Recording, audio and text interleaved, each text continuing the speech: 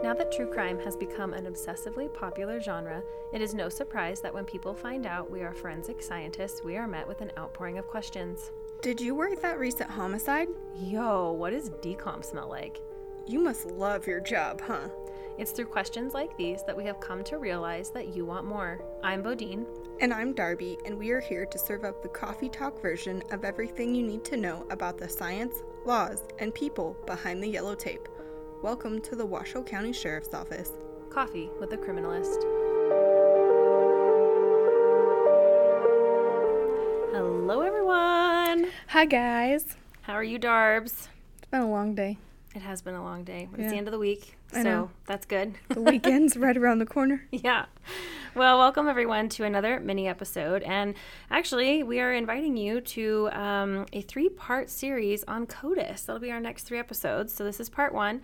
And this series is going to focus on the relationship between laws and forensics, and how this relationship really directly impacted 3 local homicides and 1 out-of-state case. All of these cases really relied heavily on DNA testing results from crime scene evidence. And we have discussed previously, before the invention of our current DNA typing techniques, biological testing was really pretty limited to body fluid typing, ABO blood grouping, and enzymatic activity. And when DNA typing came on board, it was really the first time that crime scene evidence was individualized enough that a specific person could be linked to crime scene through biological evidence. This was a very powerful tool, and naturally, with great power comes great responsibility. For those of you like Spider-Man, there it is. And currently in the field of forensic DNA typing and forensic DNA databasing, it's regulated by the FBI's Quality Assurance Program. This program really began in about 1988 when a group of 30 scientists got together and formed the Technical Working Group for DNA Analysis Methods. They created the standards for 1988, 1991, and 1995. And then in 1994, the U.S. government enacted what's known as the DNA Identification Act. And this act really created the CODIS system, or the Combined DNA Index System. And it required a couple of things to happen.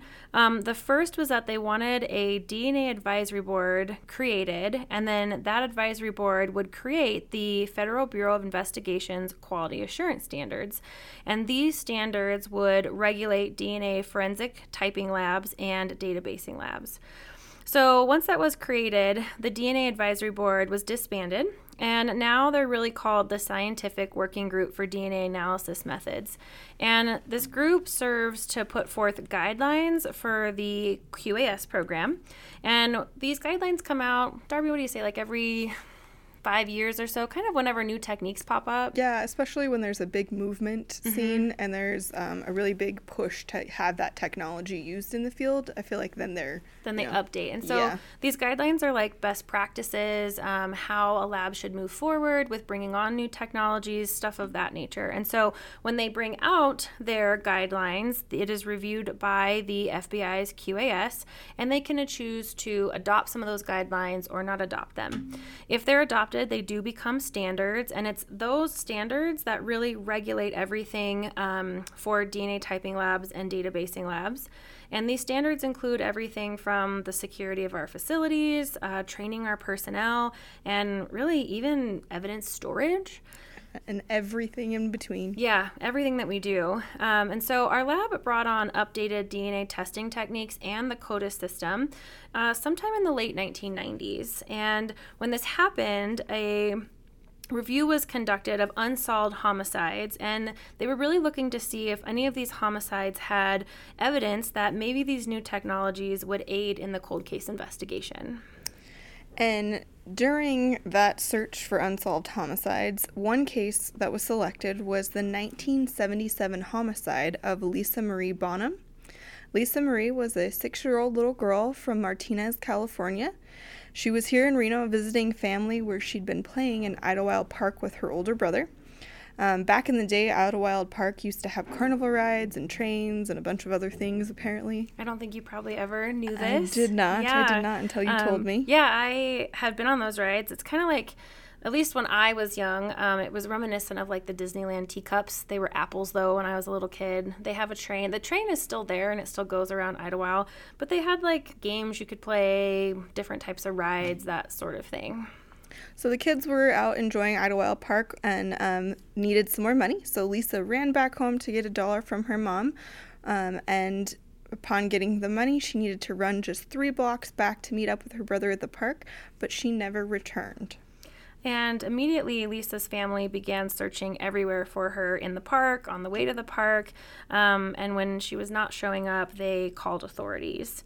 And the morning following Lisa's disappearance, a couple had been searching for aluminum cans, and they discovered some little girl's clothing in a trash can at a rest area just outside Reno. And this clothing was identified to be Lisa's clothing by her parents. The next real big break in this case came about 2 months later when hikers found a human jawbone when they were hiking in Dog Valley.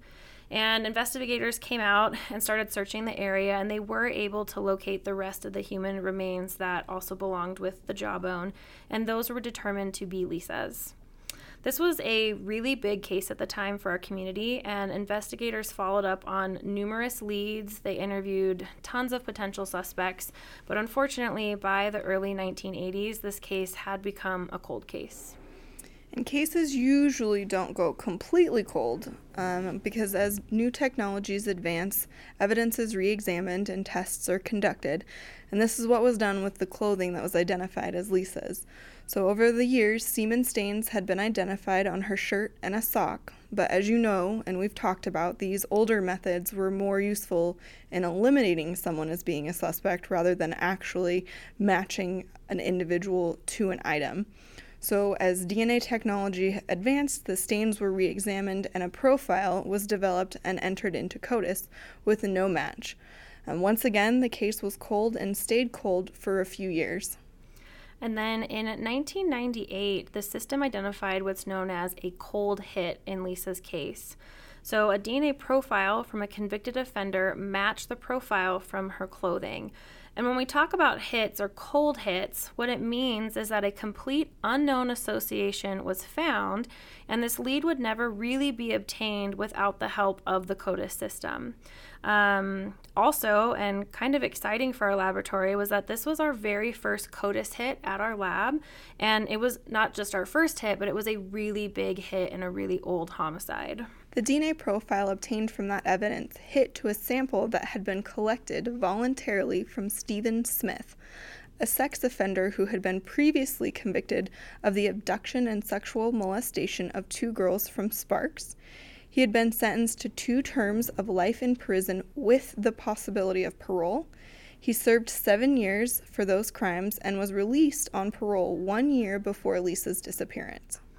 When they started looking into Stephen Smith, they did find that at the time of Lisa's disappearance, Smith actually had been living in Reno and he was working as a poker dealer. Smith, over the years, had been identified as a registered sex offender. Sometimes there are different task forces that are created. And at the time, in the early 90s, they had one created that was looking at older unsolved homicides or sexual assaults of children. And so Smith had been on that list as a registered sex offender, but he was never even considered a suspect in Lisa's case until the cold hit happened. This hit was a really big deal for our lab, not just because it was the first hit in the CODIS system for us, but it occurred 21 years after her murder. And so it was also a very old case. And specifically at the time, the case was the oldest case ever solved by DNA for the Reno Police Department, and it was possibly the oldest and coldest hit in the United States at the time it happened. Smith ultimately pled guilty at trial and confessed to Lisa's murder, and he even offered details of the ordeal. And in an effort to obtain Smith's cooperation in the investigation of other child abduction and murder cases, he did not receive the death penalty in this case. So CODIS is a very powerful tool that lends aid to criminal investigations, and we looked up some stats for you guys. So Darby, how about you tell our listeners how many offender profiles are currently in the National DNA Index system? So as of April of this year, there are over 14 million offender profiles. more than 4 million arrestee profiles, and just over 1 million forensic profiles. And really, ultimately, the success of CODIS is measured by how many crimes that it helps solve. That's kind of like the main metric that the CODIS system used to know whether or not it's doing its job and it's being successful. So as of this year, Darby, how many hits and investigations did we have? So CODIS has produced over 562,412 hits, assisting in more than 549,516 investigations. And for the state of Nevada, we have had over 6,000 investigations aided.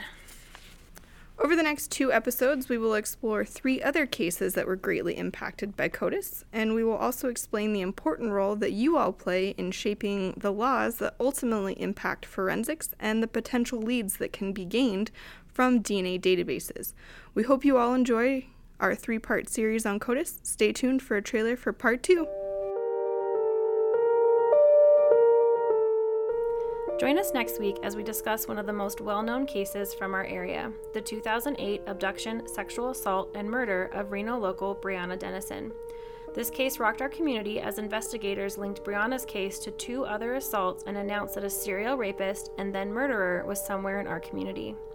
Breonna's case highlights the use of YSTR testing and greatly impacted Nevada's CODIS laws as it brought on the ability to collect DNA samples from those arrested for felony crimes in our state. Known as Breonna's Law, Nevada's arrestee laws have allowed for the collection of arrestee samples since 2014.